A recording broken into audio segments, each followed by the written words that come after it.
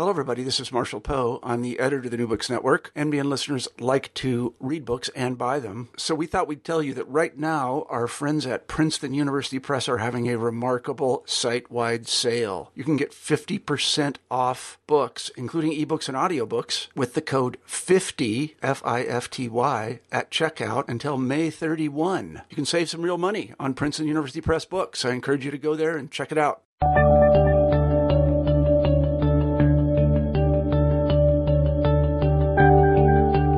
Hello, everybody, and welcome back to New Books in History. I'm Marshall Poe, your host. Each week we pick a new history book that we find particularly interesting, and we interview the author of that book. This week we're happy to have Kevin Kenny on the show, and we'll be talking about his terrific new book, Peaceable, Kingdom Lost, The Paxton Boys, and the Destruction of William Penn's Holy Experiment. William Penn was a Quaker, as you probably know, and he went to the New World in order to create a kind of religious utopia, one in which the Europeans would get along with one another and, of course, with the Native Americans who were there. It didn't turn out that way, as Kevin shows in this book, and it's a very interesting story of ideals running up against reality, because it was actually really hard to do what William Penn and the Quakers wanted to do in 18th century Pennsylvania. There were many, many conflicting interests. Anyway, I enjoyed talking to Kevin today, and I'm sure that you'll enjoy the interview. Here it is. Hi, Kevin. Hi, Marshall. Good morning. How are you today? I am well, thank you. Good. And you are in Boston, Massachusetts, is that correct? Massachusetts, yes. That's right. Are you mourning the death of Edward Kennedy today?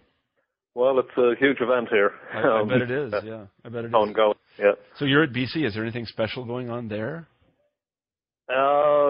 Nothing planned yet because we're not in session yet. We don't really open up in the Northeast, or at least in Boston, until actually after Labor Day. Oh, is that right? That's amazing. Yeah. I should tell our listeners that we're talking to Kevin Kenny right now, who's in Boston and teaches at Boston College, and we'll be discussing his terrific new book, Peaceable, Kingdom Lost, The Paxton Boys, and the Destruction of William Penn's Holy Experiment.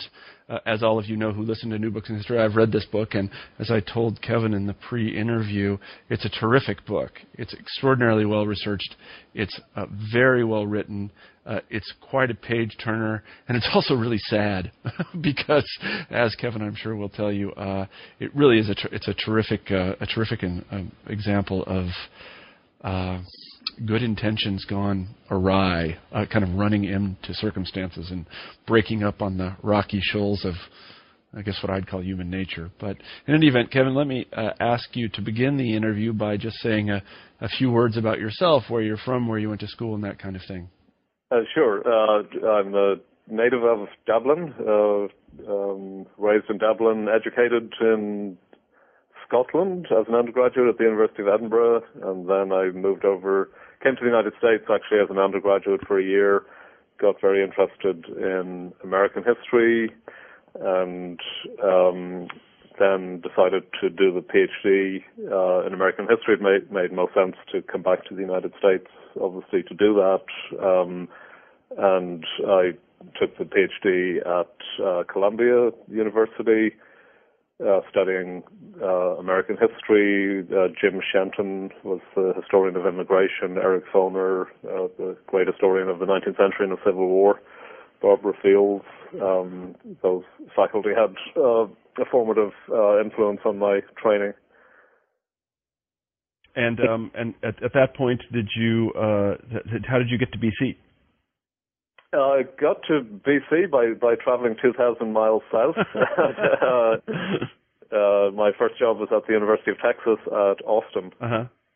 So I was trained in American labor and immigration history, and I had a position as assistant professor in that field at the University of Texas for 5 years. And then position opened up at Boston College, which was quite attractive to me, a more senior position. So I took a circuitous route from New York to Boston and back to Northeast. I see. So you wrote a number of books prior to this one. Maybe you could say a few words about those. Yeah, the first book I wrote was called Making Sense of the Molly Maguires, and that was history of immigrant workers in the Pennsylvania anthracite fields during the period of Civil War and Reconstruction. Another tragic story in many respects. It was the story of 20 young immigrant workers who were actually executed. They had been convicted of a series of murders or assassinations going back through the 1870s and the 1860s, and they were thought to have been members of a secret society called the Molly Maguires. Now, I know a fair bit about Irish history as well as American history, and it was a way of bringing those two together, because what I saw happening in Pennsylvania was a sort of a rare transatlantic outgrowth of a form of popular protest that I recognized from the Irish countryside that ended up being transplanted into, of all places, the heartland of the American Industrial Revolution. So it was an odd sort of juxtaposition of old world popular protest and new world industrial conditions, and that was the story of the Molly Maguires. That was the first book I wrote. That was followed by a more general history of the American Irish from 1700 to the present. That's a sort of a narrative survey book that's used in immigration history courses. I also edited a book on Ireland and the British Empire in the Oxford series, the general history of the British Empire, which was interesting. So most of the work I've done has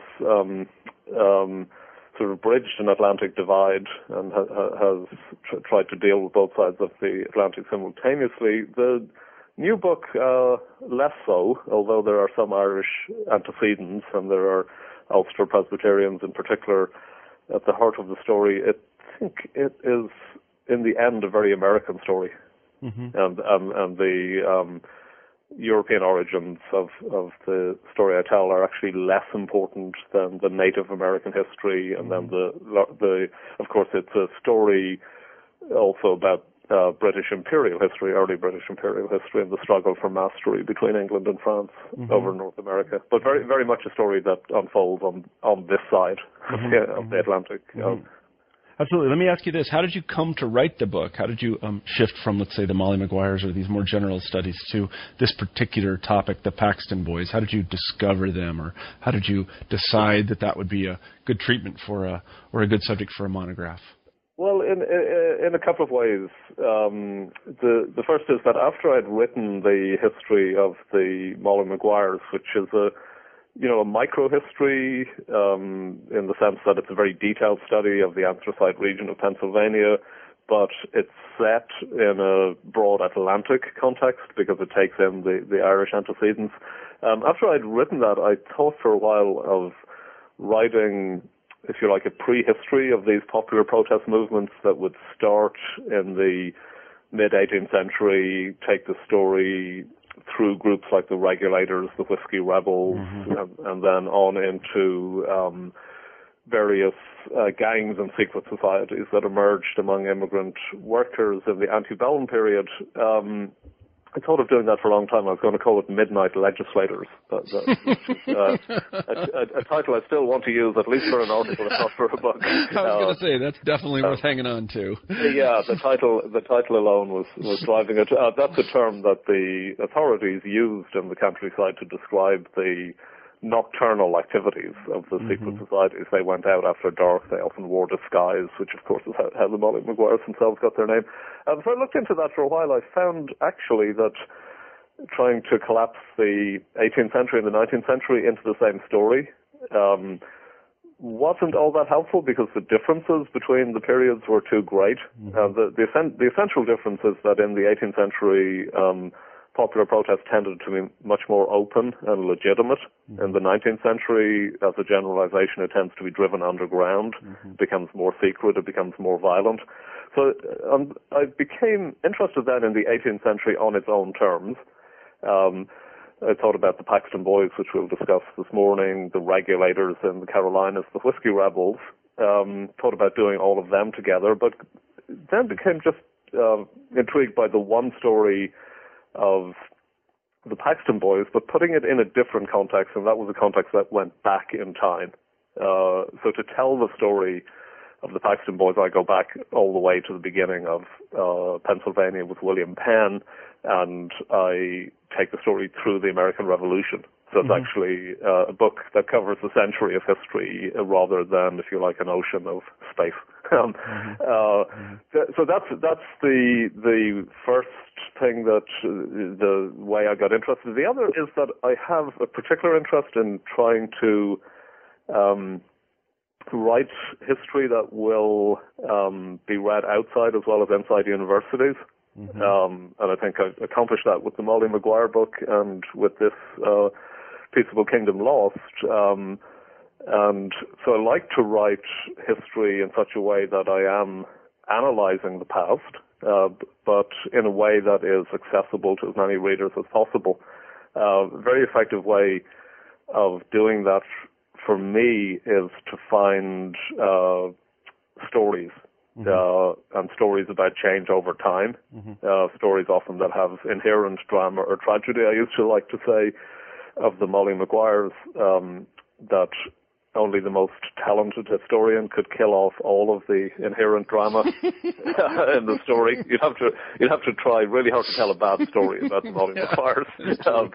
And again, I believe that you can.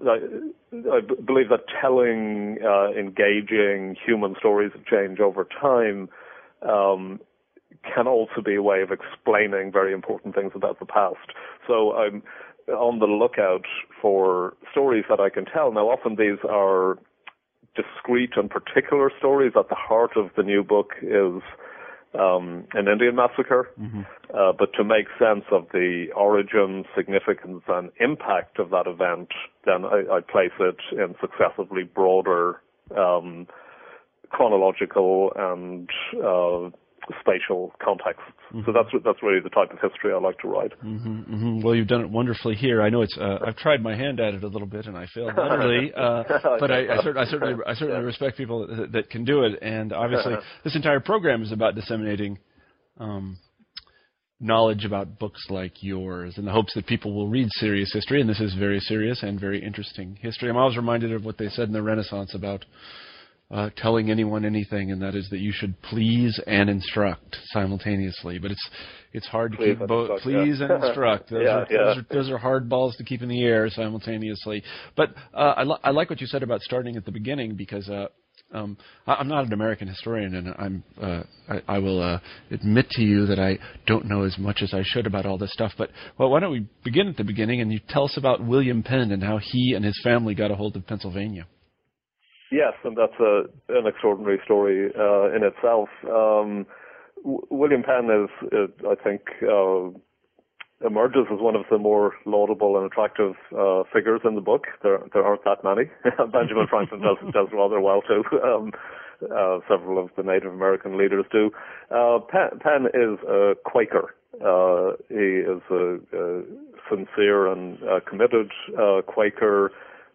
He believes that he can put into practice an ideal, harmonious society, which he calls his peaceable kingdom. And of course, the book is called Peaceable Kingdom Lost.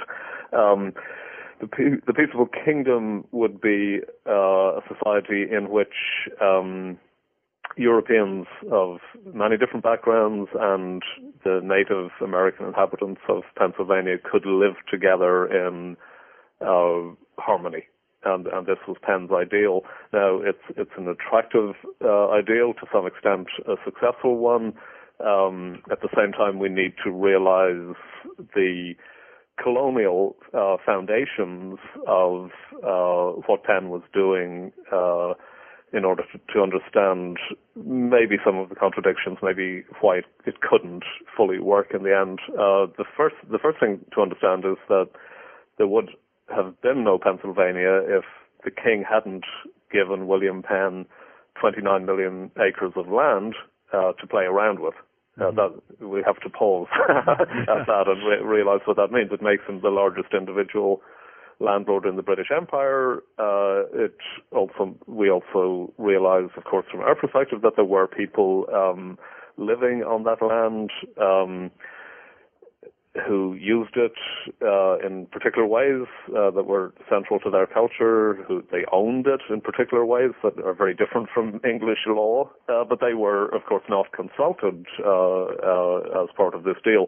Now, Penn stands out because he is genuinely interested in the culture of the different Native American or Indian groups who live there. He treats them as individual sovereign entities. He doesn't lump all Indians into the same category. That comes later in American history. He makes treaties with the groups individually, and he purchases land from them. In other words, he compensates them for the land on which they live, which he desires to own in an absolute and English legal sense.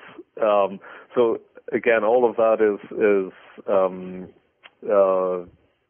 commendable and unusual by the standards of the time. At the same time, we need to qualify it a little bit in realizing that Penn had a fair degree of self-interest in purchasing the land fairly and above board, because in doing so he could clear the land of previous titles and encumbrances and sell it to settlers. So it's a mixture of self-interest and altruism, and altruism, of course, often is self-interest that we encounter here. But the important thing with Penn is that he respects the Indians. He is genuinely interested in them. He makes treaties with them. For the most part, they revere him, and he sets up a land system whereby all land must be bought and sold through the Penn family, dealing with the Indians, not by individual settlers who are who are attempting to purchase land outside that system. Now that's his goal. That's his ideal for various reasons that we'll discuss at greater length. It doesn't work and perhaps can't work. What was his idea, to populate this land with European settlers? Yes, in a well-regulated way, he and Benjamin Franklin and others use a significant term. Little commonwealths is the term they use, and that is to describe the harmonious coexistence of European settlers and Indians. The Indians will remain on their own land in their little commonwealths among us. That's a phrase that's used at the time. He not only wants but needs European settlers to come because they will purchase the land from him, and he will begin to recoup the expenses involved in setting up his colony. Penn is always chronically in debt. He actually goes into a debtor's prison at one point. He has a well-regulated vision of how that should be done. But of course, even the Quaker settlers, when they come, do not want to settle in little nucleated English villages around the town of Philadelphia. They want to move a little further west and get on the best, most fertile land. And then when settlers begin to arrive from the northern Irish province of Ulster, they just bypass Penn and his system altogether, and they move west to what was then the frontier. It was referred to as the frontier, and that's in the region of Lancaster and present-day Harrisburg in the Susquehanna Valley. That is the western frontier of settlement, almost up to the Revolution, up to the 1760s. And basically, settlers just go straight out there and claim the land by what they call tomahawk right. You take a tomahawk and you carve your initials or your symbol into a tree, and it's yours. I see. Now, in total disregard of what Penn wants, and in total disregard of the Indians who live there. I see. So there was a third group here as well, the Germans that he invited. Maybe you could talk a little about them. Most commentators that we read in the 18th century compare the Germans and the so-called Scotch-Irish or Scots-Irish. That's the Irish of Ulster, Scottish Presbyterian background, who came from Ulster to Pennsylvania. They compare them, and invariably the Scots-Irish come out adversely from the comparison. The Germans come out well. Broadly speaking, the Germans settle on Lancaster Plain, which is between Philadelphia and current-day Lancaster, some of the most fertile land in America, some of the most fertile land on Earth. They arrive with sufficient resources and sufficient agricultural skill to be able to do that, so they can purchase the land and they can set up as moderate to large-scale farmers. As you move west out of the Lancaster Plain, and you can see it even today if you drive. I was down there in a rental car just a couple of months ago and confirming all the things I knew from history 250 years ago. As you drive towards the river, you begin to drive uphill into hill country. That's where trouble begins. The land is much poorer. It's an uphill gradient. It's more densely wooded and eventually forested, and then you move into mountainous territory. And it's in that region that the Ulster Scots tend to settle without permit.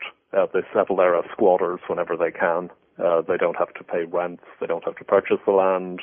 They're immediately in conflict with the Indians. They are on the frontier.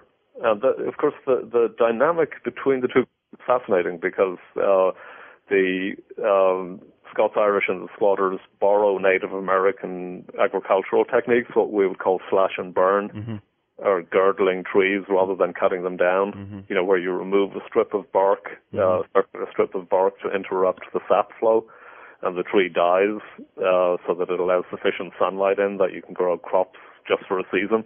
And then you move on. They also wear moccasins. They also put tar in their hair and wear beaver skin hats and everything. And so from the perspective of the civilized Quakers in the East, they look like what? They look like Indians. And which is absolutely infuriating to them to ever be compared to the group that they're in conflict with. And Benjamin Franklin, in a famous phrase in his pamphlet against the Paxton Boys, ends up calling them Christian white savages. So that's the type of cultural exchange we're dealing with. They feel also out in the West that the Eastern elite looks down on them, much like they had felt in Ireland that the Anglican elite had looked down on them. They see themselves and really are a buffer between an oppressed group. It's Catholic in Ireland. It's well, oppressed isn't the best word, but between an upper and a lower group. You have an Anglican elite in Ireland. You have a Quaker elite in Pennsylvania. You have a buffer group of these Scots-Irish frontiersmen on both sides of the Atlantic. Below them, they're keeping down Catholics in Ireland. They're keeping down Indians in Pennsylvania. It's a remarkable sort of embattled, restless, mobile, aggressive culture. Yeah, no, it's interesting. Why? Let me ask a quick question. Were most of the Germans who came, were they Mennonites, or were they Lutherans, or were they both? Both. Couldn't give you exact figures off the top of my head, though they're in the book. I can't remember either. Come through. They wouldn't mostly have been Mennonites. There were Amish, there were Mennonites, there were Lutherans. It's funny, there isn't really a pan-German identity because not only do they belong to different religions and come from different regions and speak different dialects, they often want to be left alone. And by definition, some of the Mennonite and Amish groups are self-contained and want no interaction even with other Germans. So the actual breakdown I don't have. I just was wondering. And the reason I ask is we have Mennonite and Amish communities out here in Iowa around Iowa City, and we visit them sometimes. And I just was kind of interested. They're the best. The Mennonites and Amish would be the best known of the Germans in Lancaster, but not necessarily the most numerous. And I know that Germantown figures prominently in the book. I think most people know about Germantown these days because it's an extraordinarily large mall. I don't know if you've ever gigantic mall that everybody from Philadelphia goes to.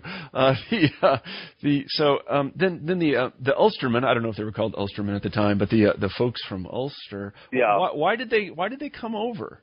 How were they convinced to come over to this rough country? Well, they came over for the same reason that their own ancestors had come into the north of Ireland from Scotland, and that was in hopes of securing land that they could call their own. It's it's all about land. Now, in Ulster, they never properly secured that goal because they tended to be tenant farmers rather than landowners. One way of owning land in a brutally direct way is just to expropriate it, to take it away from its native inhabitants, and they did that and set up claims, and then might have eventually legalized those claims. It's a chaotic place. But there's a phrase in the book where a generation before the Paxton Boys strike, a group of Ulster squatters try to take over the land on which the same Conestoga Indians are living under the protection of the Penn family, and they say that it is wrong that land be left idle when it's needed by hungry Christians. So from their point of view, land that is not being put to the same type of productive use that they could put it in order to feed themselves, grow crops, perhaps produce a small cash crop or two, is idle. It's uncultivated land is idle. Whoever lays claim to that land and can produce value out of the land by working the land is justified in owning that land as property. So from their point of view, the land is not used. It is populated by heathens who are putting it to no productive use and therefore have no claim to it. So that it should just be taken over. Now, from the point of view of the Penn family, the land ultimately belongs to the Penn family because they're simultaneously landlords and proprietors of the province. From the point of view of most of the Indians, the very concept of land ownership as absolute private property is nonsensical. Because I know that it's a very tangled situation. You said that the Penn family. It's one of the things you say in the book, and this was sort of interesting, is that the Indians sell the same piece of land several times. Yeah, and the Penns go along with that. I think it's very revealing. We don't know for certain, but all the signs are that land was held as a tribal trust. It wasn't held in individual allotments. That the English notion of absolute land ownership, which could be forfeited or alienated in return for land or goods, is not one that makes sense to most Indians. They're not interested in land as property, as a source of revenue. They're interested in land as that which sustains life, and there's a fair amount of reverence for the land and what the land contains in terms of its crops and animals. Now, the Penn family will purchase land from the Indians, the Iroquois, who we'll talk about, I'm sure, are major players in this. Any such purchase has to be ratified by the tribe or nation in council.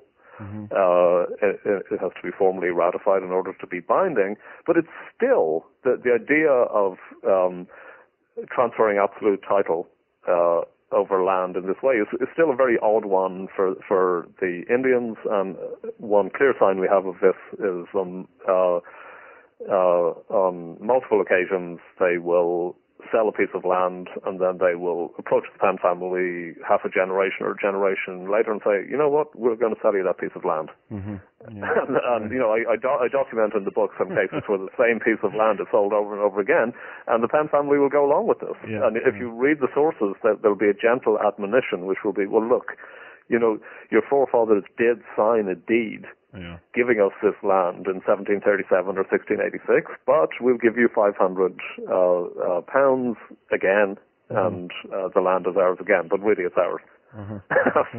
So there's a huge cultural gulf there. Well, it's funny because I know that in the case of many universities, and the one I'm thinking about in particular is there's a famous university in Cambridge, Massachusetts, you may have heard of, that will occasionally, there are two actually, but one of them gives the city of Cambridge a big lump sum payment every year. Oh, really? Yeah. So in a sense, Cambridge is selling them the land in which this famous university is every year. Every year. Yeah. And if they don't surrender that payment, I figure that these people at this famous university are going to suffer. So it's not land title is not something you want to investigate too closely. It may be legal, but it's still fictitious. For some basic sense. That's absolutely right. So then, one of the things I really liked about the book, and I think that readers will find most interesting, is the attention you pay not to lump the Indians into one category, and that is, we have a Native American historian here who beats that drum, so to say, very, very often, and I really liked how you showed that the Indians themselves were not exactly. They were neither peaceable with one another, nor did they have the same interests. So maybe you could talk a little about that. Yeah, and I think you had mentioned at the outset that in some ways this is a sad book. It's certainly a tragic book, and Native American history often is. I mean, I think part of the tragedy here is that by the end of the story, which is the American Revolution, Americans are lumping all Indians into one category. And it's a grimly familiar category, which is that all Indians are the same, and to prefigure the 19th century saying that the only good Indian ultimately is a dead Indian. It's very, very different from that at the beginning of the story and through much of the 18th century. And of course, it's the protagonists of the story themselves who tell us this. This is not an argument I need to impose on them or even sort of ferret out of the sources. It's coming through loud and clear. William Penn treats the different Indian groups, the Delawares, the Susquehannocks, the Iroquois, as separate nations. He treats them as separate nations. They regard themselves as separate nations.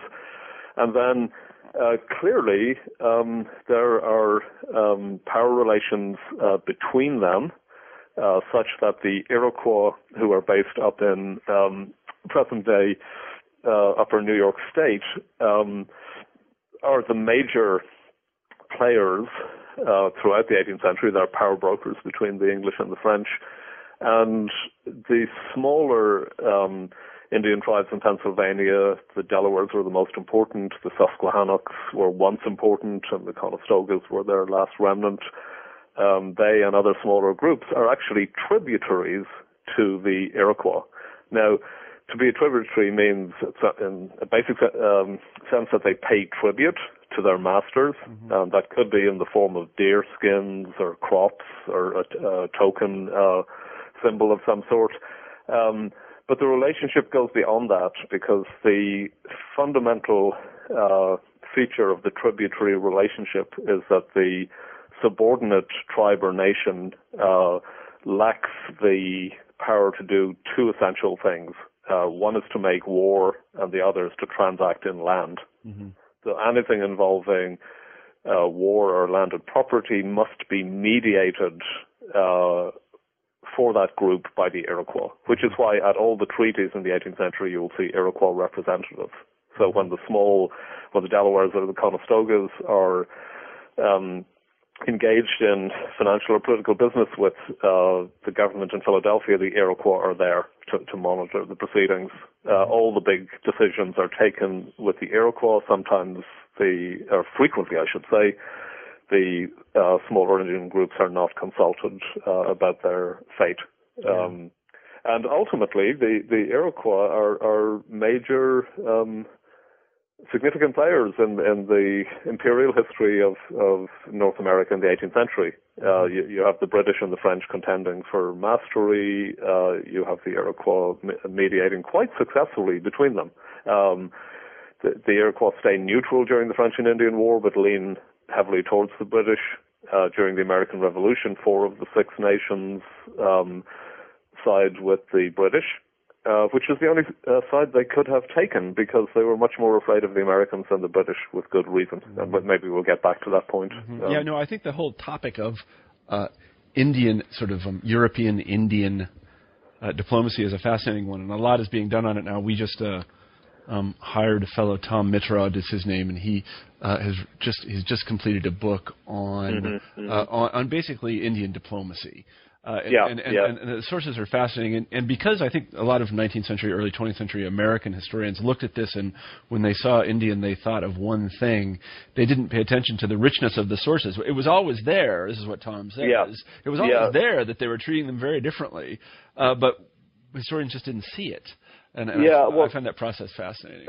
Well, certainly the sources available to me were very rich, and actually one of the ironies in moving back into the 18th century from the 19th, where I began, is I discovered more and more source material, partly because the protagonists, the Paxton boys, the Presbyterians, being Protestant, tended to write things down, and were literate, highly literate and articulate, partly because the colonial government kept such extensive records of the treaties.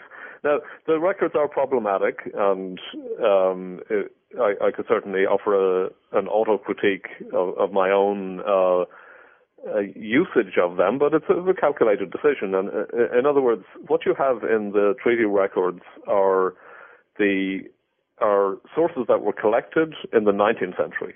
Mm-hmm. So the state governments brought them together in the 19th century. What they brought together were transcriptions written down in the 18th century in English of translations made at the time of conference proceedings. So you have collections of transcriptions of translations, right? So you're at 3 or 4 levels removed from the Indian voice. You do have Indian voices, but you have to understand that these were diplomatic spokesmen who to begin with spoke in a certain ritual form. That was then translated. The translation was transcribed, and I'm sure distorted in transcription, sometimes deliberately, and then eventually collected in the 19th century. So it's a third or fourth hand account. And now, I guess when I was younger and when I was doing the Molly Maguire book, and maybe a little more skeptical than I needed to be, I would have said, well, those sources are too compromised, but they're not. They're the only sources we have. Yeah. And if you read them carefully, you just learn so much about Indian conceptions of land and culture and Quaker conceptions of Indians and reaction or relations between the different Indian groups. They're incredibly rich. Yeah. I think there's really a lot to be done with them. I do. I know that I worked with a kind of document that was, or a kind of source in my first book that was largely dismissed by 19th century historians, and these were travel accounts. These are people who had gone from Western Europe to Muscovy or to 16th and 17th century Russia. And in the 19th century, people said, well, these guys didn't know what they were talking about, and they translated it, and they were corrupted in various ways, and so on. But if you look at them carefully though, and compare different, you can actually wring a lot of what I think is true information out of them, and there's really a lot being done with that now, and there's certainly a lot of it in your book. Yeah. So I think so, and we always read sources critically when we do read about history, so they have to be read in a certain way. The other thing I would say that struck me most in writing the book, and certainly stands out in the way I've written the book, is if you think of the Iroquois and the other Indians, especially the Iroquois, as being engaged in the same fundamental struggle or game over land and power as the Penn family, the Quakers, the French, the British Imperial government, all of them are interacting on the same terrain. The net result of that approach is to de-exoticize the Indians. Now, it could be that an ethnologist would look at my work and say, no, I've gone too far in that respect. But in my book, the Indians are just as human as everybody else. And that's how they come through loud and clear to me. And, this was a new field for me, a new century for me. But this is what came out of the sources for me, is that they were all engaged in a common struggle. And it's a sort of the net effect, as I say, is to de-exoticize. And I think that on balance is a good thing and a powerful insight. Certainly for me, it was one of the things I learned most from the project. Yeah, no, I agree completely. I know that when you were talking about the relationship between the Iroquois and these other Indian groups and these kinds of what one call it, relation of patron to client, or that's not the right term, but these sorts of relations of suzerainty. I was thinking, suzerain and tribute. I was thinking that until pretty recently, and I mean pretty recently, the last few hundred years, I believe that the King of England was also the King of France. I don't remember. I don't remember very well, but I'm pretty sure that for a very long period of time, the King of England claimed to be the King of France. That's right. He or she didn't really have really couldn't enforce that claim very well, but they were still claiming it. And and enforcing the claim is the key thing. There's a large element of bluff in what the Iroquois are doing, but they're brilliant diplomatists, and they do back it up with the threat of military force. Yeah, exactly. So I like this idea of exoticizing. I can't say it very well, but I think it's terrific. I think you should write an article about it or something. Maybe. I'm all for it. So let's get to how it. Let's get to the sad part about how it all fell apart. And did it begin to fall apart during the war, which has many names? That is the American. What was it? It's the French Indian War here, and then it's the Great War for Empire some places, and other places. I think it's the 7 Years War. I can't remember. The 7 Years War, or the First World War. First World War, whatever we call this thing that occurred in the sort of 1750s. It fell apart then. It began to fall apart earlier. I mean, you could say the cracks were evident even during Penn's lifetime, for the reasons we discussed earlier. I mean, it's this unstable mixture of benevolence and colonialism, altruism and self-interest. Now, Penn's children are, I guess, a bad lot. Maybe it just comes from inheriting 29 million acres. I mean, what can one expect? But Tom, he has three sons who eventually inherit Pennsylvania. The eldest of them, John the American, because he was born in Philadelphia during one of his father's two visits, he dies, and Thomas Penn becomes the principal proprietor and governor of the province from the 1730s right through until 1775. He wants to do what his father never managed to do, which is to make money out of the province. He does so as an absentee landlord, and he quickly reverts from Quakerism to Anglicanism, which means that the religious foundation of the Peaceable Kingdom, or the humane vision, is gone. And, a very clear sign of this is that one well-known notorious incident I discuss early in the book of the walking purchase in 1737. So basically, Penn and his brother unearth a document that goes back 50 years, and they say to the Delawares living along the Delaware River, said, well, look, our father purchased this land from you. He gave you the money, but the transaction was never completed. The measure of the land is how much a man can walk in a day and a half, and the walk was never made, so we need to survey the land. Well, the Delawares are mystified because they know exactly how much a man can walk in a day and a half. He can walk from here to a certain creek, so many miles distant. But they agree to have the walk conducted anyway, under duress, and the Penns send out a team of relay runners to conduct the walk, and they circumnavigate a territory the size of Rhode Island. So now the Delawares who live there have to leave. It takes 5 years to get them out of there, but who orchestrates their departure? The Iroquois. The Iroquois are now allies with Philadelphia. The Delawares get squeezed out. The Delawares move west of the Susquehanna River. All sorts of interesting things are happening out there, not least including George Washington's efforts on behalf of the Ohio Company to secure land out in what is now western Pennsylvania and Ohio. They come into conflict with the French in the region of Fort Duquesne, which becomes Fort Pittsburgh.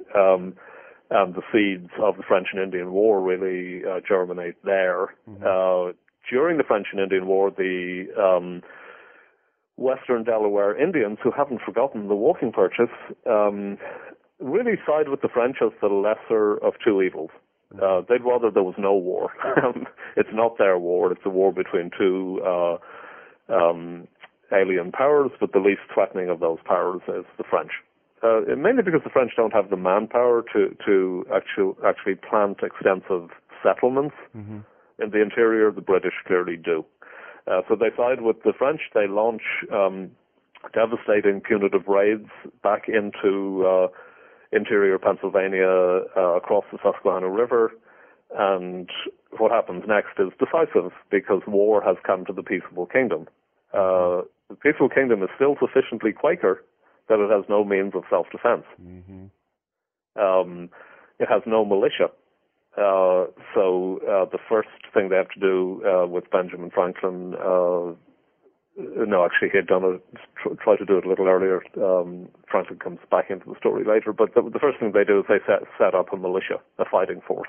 Now, Quakers had been, ever since the opening decade of the 18th century, they had been prepared to vote funds in the assembly for what they euphemistically called the King's Youth.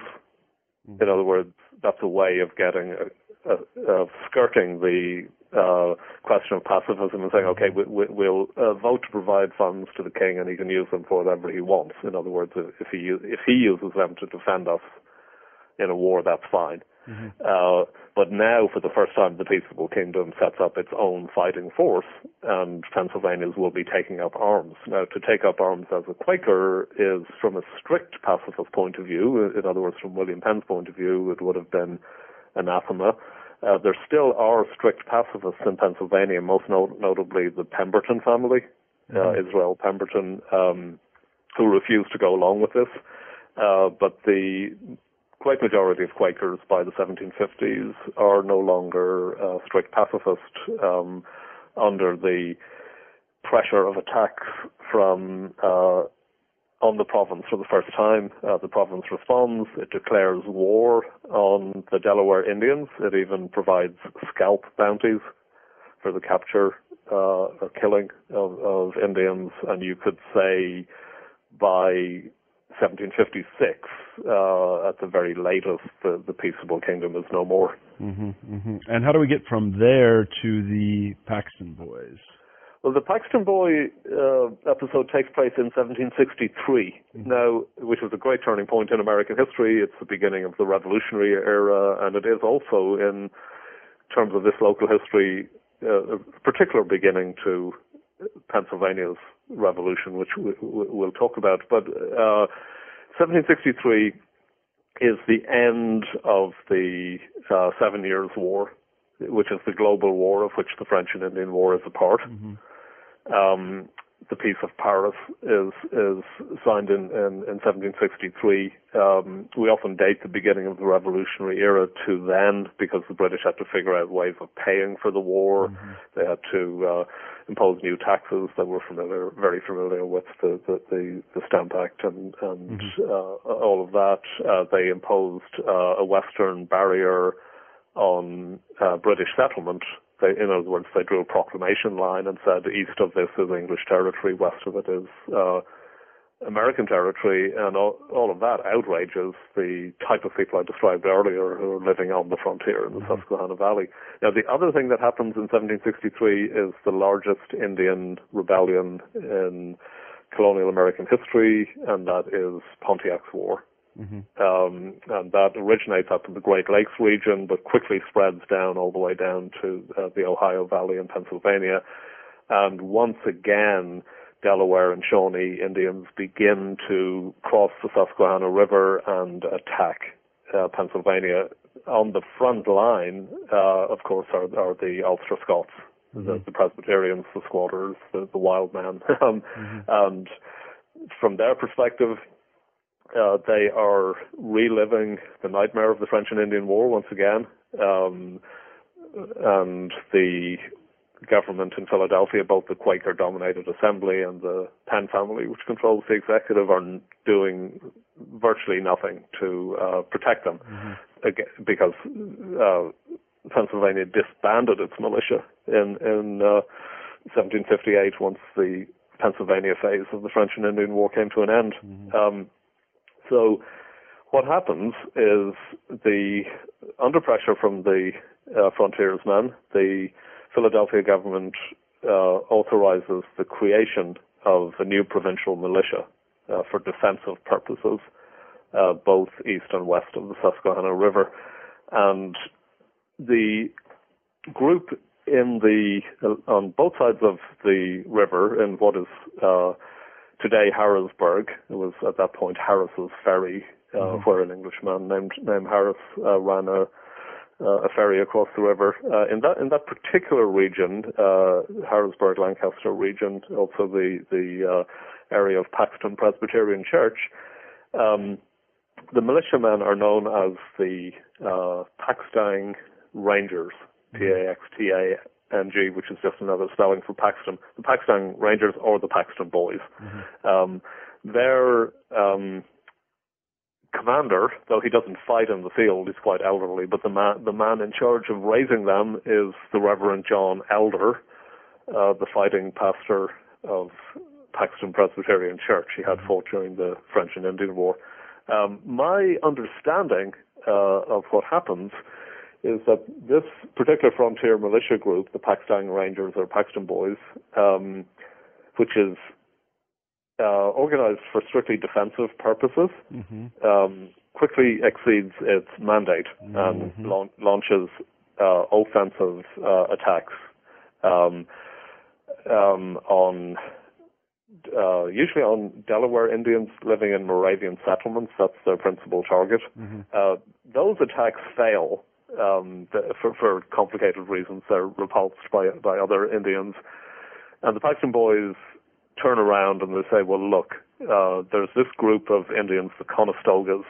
Now, by this time, there are only 20 of them left, but they are a remnant of the Susquehannock Indians who were once very powerful in the region. They've been living on Conestoga Manor for over 70 years. They were actually given land there by William Penn and have been living under government protection. That's the protection of the Penn family ever since. And this is the target they choose. And I was going to say, and some of them are also Christians, aren't they? Yes. Now, the Indians they initially attacked were definitely Moravian Indians, which is, in other words, converted to Christianity by Moravian missionaries. There's no evidence that the Conestoga Indians were actually Christian. Okay. All right. I've seen it written down, but I found no evidence that they had converted. But they were peaceful, absolutely peaceful, on very good relations with the Penn family. They revered William Penn and his memory. They conveyed the same honorific title on his sons. They lived under government protection. There's immense symbolic significance in what the Paxton Boys do because they choose to attack in broad daylight a group of peaceful, non-belligerent Indians who live on government-owned land under government protection. They killed the first 6 of them on December 14, 1763. About 50 Paxton Boys ride downriver. It's quite a ride, almost 40 miles, and they must have ridden through the night or broken their journey the day before. They attack Conestoga Indian Town. Only 6 of the Indians are present. The other 14 are out selling brooms and baskets that they make, and is one of their few sources of a livelihood. The authorities removed the remaining 14, including the 8 children, to nearby Lancaster Workhouse. 2 weeks later, the Paxton Boys strike again. They break into Lancaster Workhouse, and in a matter of minutes, they slaughter the remaining 14 Indians. Again, it's government-owned property. It's broad daylight.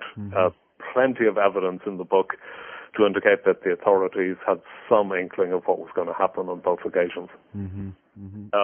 Now, the ultimate symbolic significance of this, in addition to what I've just mentioned, is that essentially the Paxton Boys are throwing down the gauntlet to the government. They're saying all Indians are the same.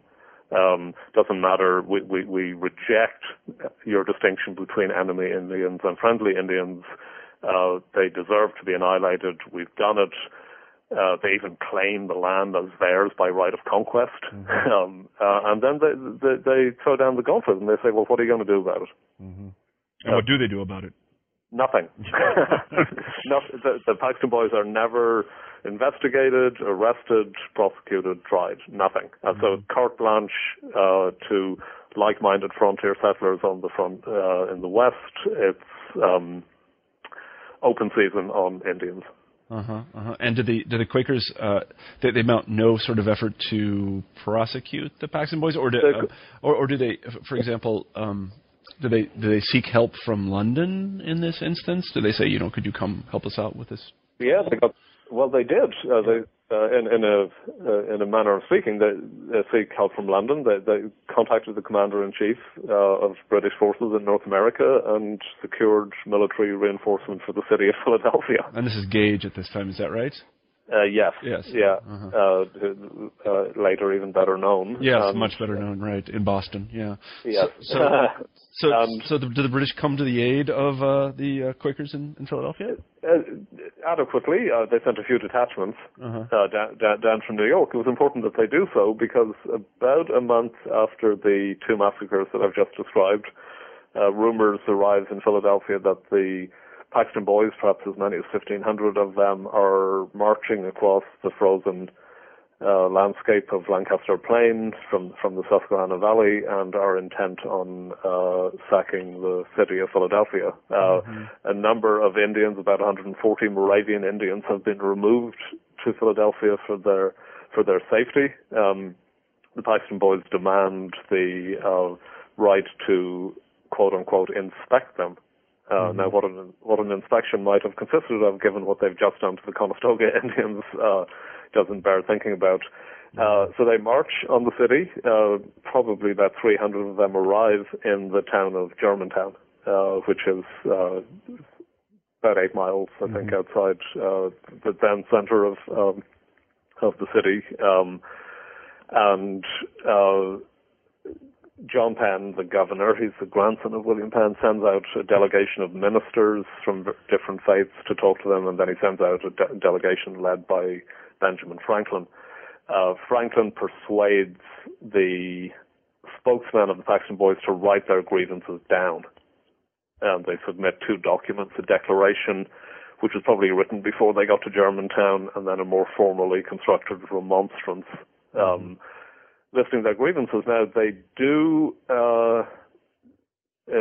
in one of the grievances, talk about lack of political representation in the West, and historians have made a big deal about that and talked about them as progenitors of democracy in the Revolution, and that's a theme we could discuss as well. It's true in one sense. But 7 of the 8 grievances in the remonstrances deal with Indian Affairs defense, and their very grim and dim opinion of Indians. So Franklin persuades them to write it down and to disband. They go back to the frontier, their spokesmen stay, and they present the declaration and the remonstrance. The Quaker-dominated assembly wants an investigation. They want the leaders, the ringleaders who are known of the Paxton Boys, brought into the city and interrogated. They want a commission. John Penn says no. He cites, arcane constitutional reasons. He says the Paxton Boys can't be dictating what we do and do not do. But politically it's quite complicated because the Quaker Assembly and the Penn executive branch have been at loggerheads for many, many years over many, many issues, but a third force has emerged into Pennsylvania politics by this time, and that is a Presbyterian faction. The Presbyterians within the city of Philadelphia and in the West are becoming more powerful, and really you get a lineup then of the Anglican proprietary family and the Presbyterians against the Quakers and Benjamin Franklin. And the result, instead of an actual battle in Philadelphia or a war, is instead a war of words, a pamphlet war, an extraordinary exchange of over 60 pamphlets and 10 political cartoons where they all go after each other, hell for leather, and blame one another for the mess. Franklin has the inspired but ultimately not so inspired idea that the solution to this would be to abolish proprietary government. So far so good, but to place Pennsylvania under the direct rule of the crown. Yeah. So royal government. Now, of course, it sounds very ironic to us because 12 years later he'll at the forefront of a movement to abolish direct rule by the crown. Any port in a storm. Yes, yeah. So there is a consistency because his target is the same in both cases. It's arcane proprietary privilege. It just happens to be the Penn family the first time and monarchy as such the second time. Yeah. Right, I see. So what is the legacy of the? I was going to ask you about the legacy of the Paxton boys and the failure, I guess I should say, or destruction of Penn's experiment for the revolution. But I'm more interested in the final few minutes to hear you talk about what the legacy of this is for the Indian groups that were in the area. Long term or 18th century? Well, 18th century and then long term. I'll try both. I think the first and second question actually are connected because the what happens in the revolution determines the fate of the Indians as well. The Paxton boys go underground after the massacres and the march in Philadelphia. They re-emerge on the eve of the revolution, and they re-emerge as patriots. It's an odd and convoluted story, but it's worth touching on. At this time, the colony of Connecticut was seeking to expand its sway by moving westward and by planting a colony actually in northern Pennsylvania. Now, it did that on the basis of its original colonial charter, which had no western boundary. It's a sea-to-sea charter, just like Virginia's is and many of the other charters. It extends theoretically from the Atlantic to the Pacific. A chunk of land called Port of New York is already taken. So they leapfrog that and say, okay, well, let's take part of what's Pennsylvania. They approach Lazarus Stewart, a man named Lazarus Stewart, who was the leader of the Paxton Boy expeditions in 1763, and said, look, you still need land. We'll give you land if you work as mercenaries for us against Pennsylvania. Paxton Boys are delighted to do that, and so they go up there, they drive out the Pennsylvania settlers, and they secure northern Pennsylvania for Connecticut. That's right on the eve of the revolution. They start to call themselves patriots, and they're doing battle with the arch Tory, Thomas Penn. Then the revolution comes. It's a matter really of settling grievances and local grievances again over land, and it involves Indians because in 1778, Loyalist forces under General John Butler enter northern Pennsylvania's Wyoming Valley, where the Paxton Boys and the Connecticut forces are, and the Paxton Boys decide to do battle. They march out to meet them, and they are annihilated. Almost 200 of them are killed. It's called the Wyoming Massacre. That's the end of the Paxton Boys. They died as patriots, fighting on the revolutionary side, the patriot side. They died as they had lived, fighting Tories and Indians over land. Now, events like that help trigger a major concerted American backlash against the Loyalists and the Indians. Remember, four of the six nations in the Iroquois Confederacy have allied themselves with the British. So the Americans launch scorched earth campaigns up through Iroquois country and out into western Pennsylvania. They devastate, destroy villages, devastate everything in sight. In 1783, you have the Second Peace of Paris, the more familiar one that ends the Revolutionary War. All Indian territory, Iroquois territory, and other Indians who had allied themselves with the British, between the Mississippi and the East Coast, north of Florida, south of Canada, are forfeited by right of conquest to the new American nation. The inhabitants of those lands are never consulted. So that's the ultimate and I guess the sad or grim conclusion of the story, where the fate of Native Americans and the impact of the Paxton Boys come together. I think you could say that in that sense, the revolution is the Paxton Boy episode writ large. And it's in that sense that the Paxton Boys actually are progenitors of the revolution, the hard side of the revolution. There's great irony here because Pennsylvania really is the center of the Revolution and the formation of the Constitution, it puts into place the most radical experiments in Republican democracy. But all of that rests on the expulsion or annihilation of Indians, just as American freedom in Virginia, in Jefferson's Virginia, rested on the fact of slavery. Mm-hmm. And that's the strong and inescapable conclusion that comes through. I would just say in conclusion that there is a legacy also left, I think, by William Penn. The scale of the devastation in Pennsylvania at the end of the 18th century is such that in the 19th and 20th centuries, the people of Pennsylvania believed that there were no Indians living there. Mm-hmm. And that was largely true. There were some who had gone into hiding in remote regions.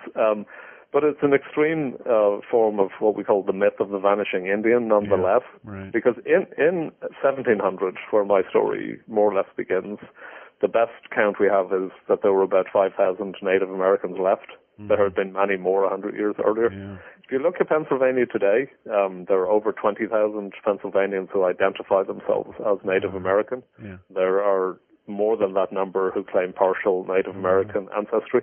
At the same time, Pennsylvania has no state or federal recognition of any tribe. Is that right? And it has no reservation of any kind. Well, shame on them. Well, I wrote an op-ed about this in the Philadelphia Inquirer a few months ago, and that's where William Penn, in a way, does come back in. Sometimes the past is not relevant to the present, but the idea of little commonwealths peacefully coexisting among us is actually strikingly similar to federal policy on the recognition. There are over 500 Indian tribes and nations recognized in the United States today, as you could say, as little commonwealths existing between state and federal power. It's funny because I was going to say we've taken up a lot of your time, and I really appreciate it. And I know you probably have to go. Probably more than you can use. No, not at all. But I did. This is absolutely. This is absolutely fascinating to me, and I think that it's fascinating to all Americans. I'm a big fan of having other people, and I don't mean that in any sort of big O Michel Foucault kind of way. Other people, people from overseas write our history. Because, because people who are not Americans see everything differently, and I know that every time I talk to an American historian, and particularly about the American Revolutionary era, it's just a long process by which I unlearn the things that I learned in high school. I mean, it's incredible how if you read books like yours, the scales just fall from your eyes, and you realize how hard it was to keep your nose and hands clean by our age in that era. Yeah. It was almost impossible. And these people, I think you put it really well. I mean, the Indians were people, and the Mennonites were people, and the Quakers were people, and they unfortunately act like people. And and as you said at the beginning, I don't recall exactly how you put it. I mean, the road to hell is paved with good intentions. I mean, it's just very hard to keep your hands clean here. I have to say though, when I published the piece in the op-ed in the Philadelphia Inquirer just a couple of months ago, I got about 25 or 30 direct email responses from people who read it that morning, and only two of them were negative. One was a crank. And the other said, okay, but what's the point? Why are you telling us this? What are we going to do about it? But it was really interesting to get the responses. And I did eventually get one or two responses from Pennsylvanians who are Native Americans who were really, really pleased. And they said all they want to say is that we still exist. Right. I mean, I think the thing that we need to bear in mind as historians is that, our job is to tell the story in the most correct way possible. Yeah. And so that, and that's really what you've done here. I mean, I think it was George Will or somebody who said that the power of myths has nothing to do with their truth. But we're not about myths in what we do. We're about telling the truth. And this one is pretty uncomfortable. I mean, if you're an American and you read this book, you probably will need to go take a shower after you're done. I recommend you read it, though. It's extraordinarily interesting. I think you've done a fantastic job. Anyway, I should tell everybody that we've been talking to Kevin Kenny about his book, Peaceable Kingdom Lost, the Paxton Boys, and Destruction of William Penn's Holy Experiment. Kevin, thanks very much for being on the show. We appreciate it. Thank you very much, Marshall. It's been a pleasure. All right, take care. Bye-bye. Bye. You've been listening to an interview with Kevin Kenny about his book, Peaceable Kingdom Lost, The Paxton Boys, and the Destruction of William Penn's Holy Experiment. I'm Marshall Poe, the host of New Books in History. I hope you have a great week.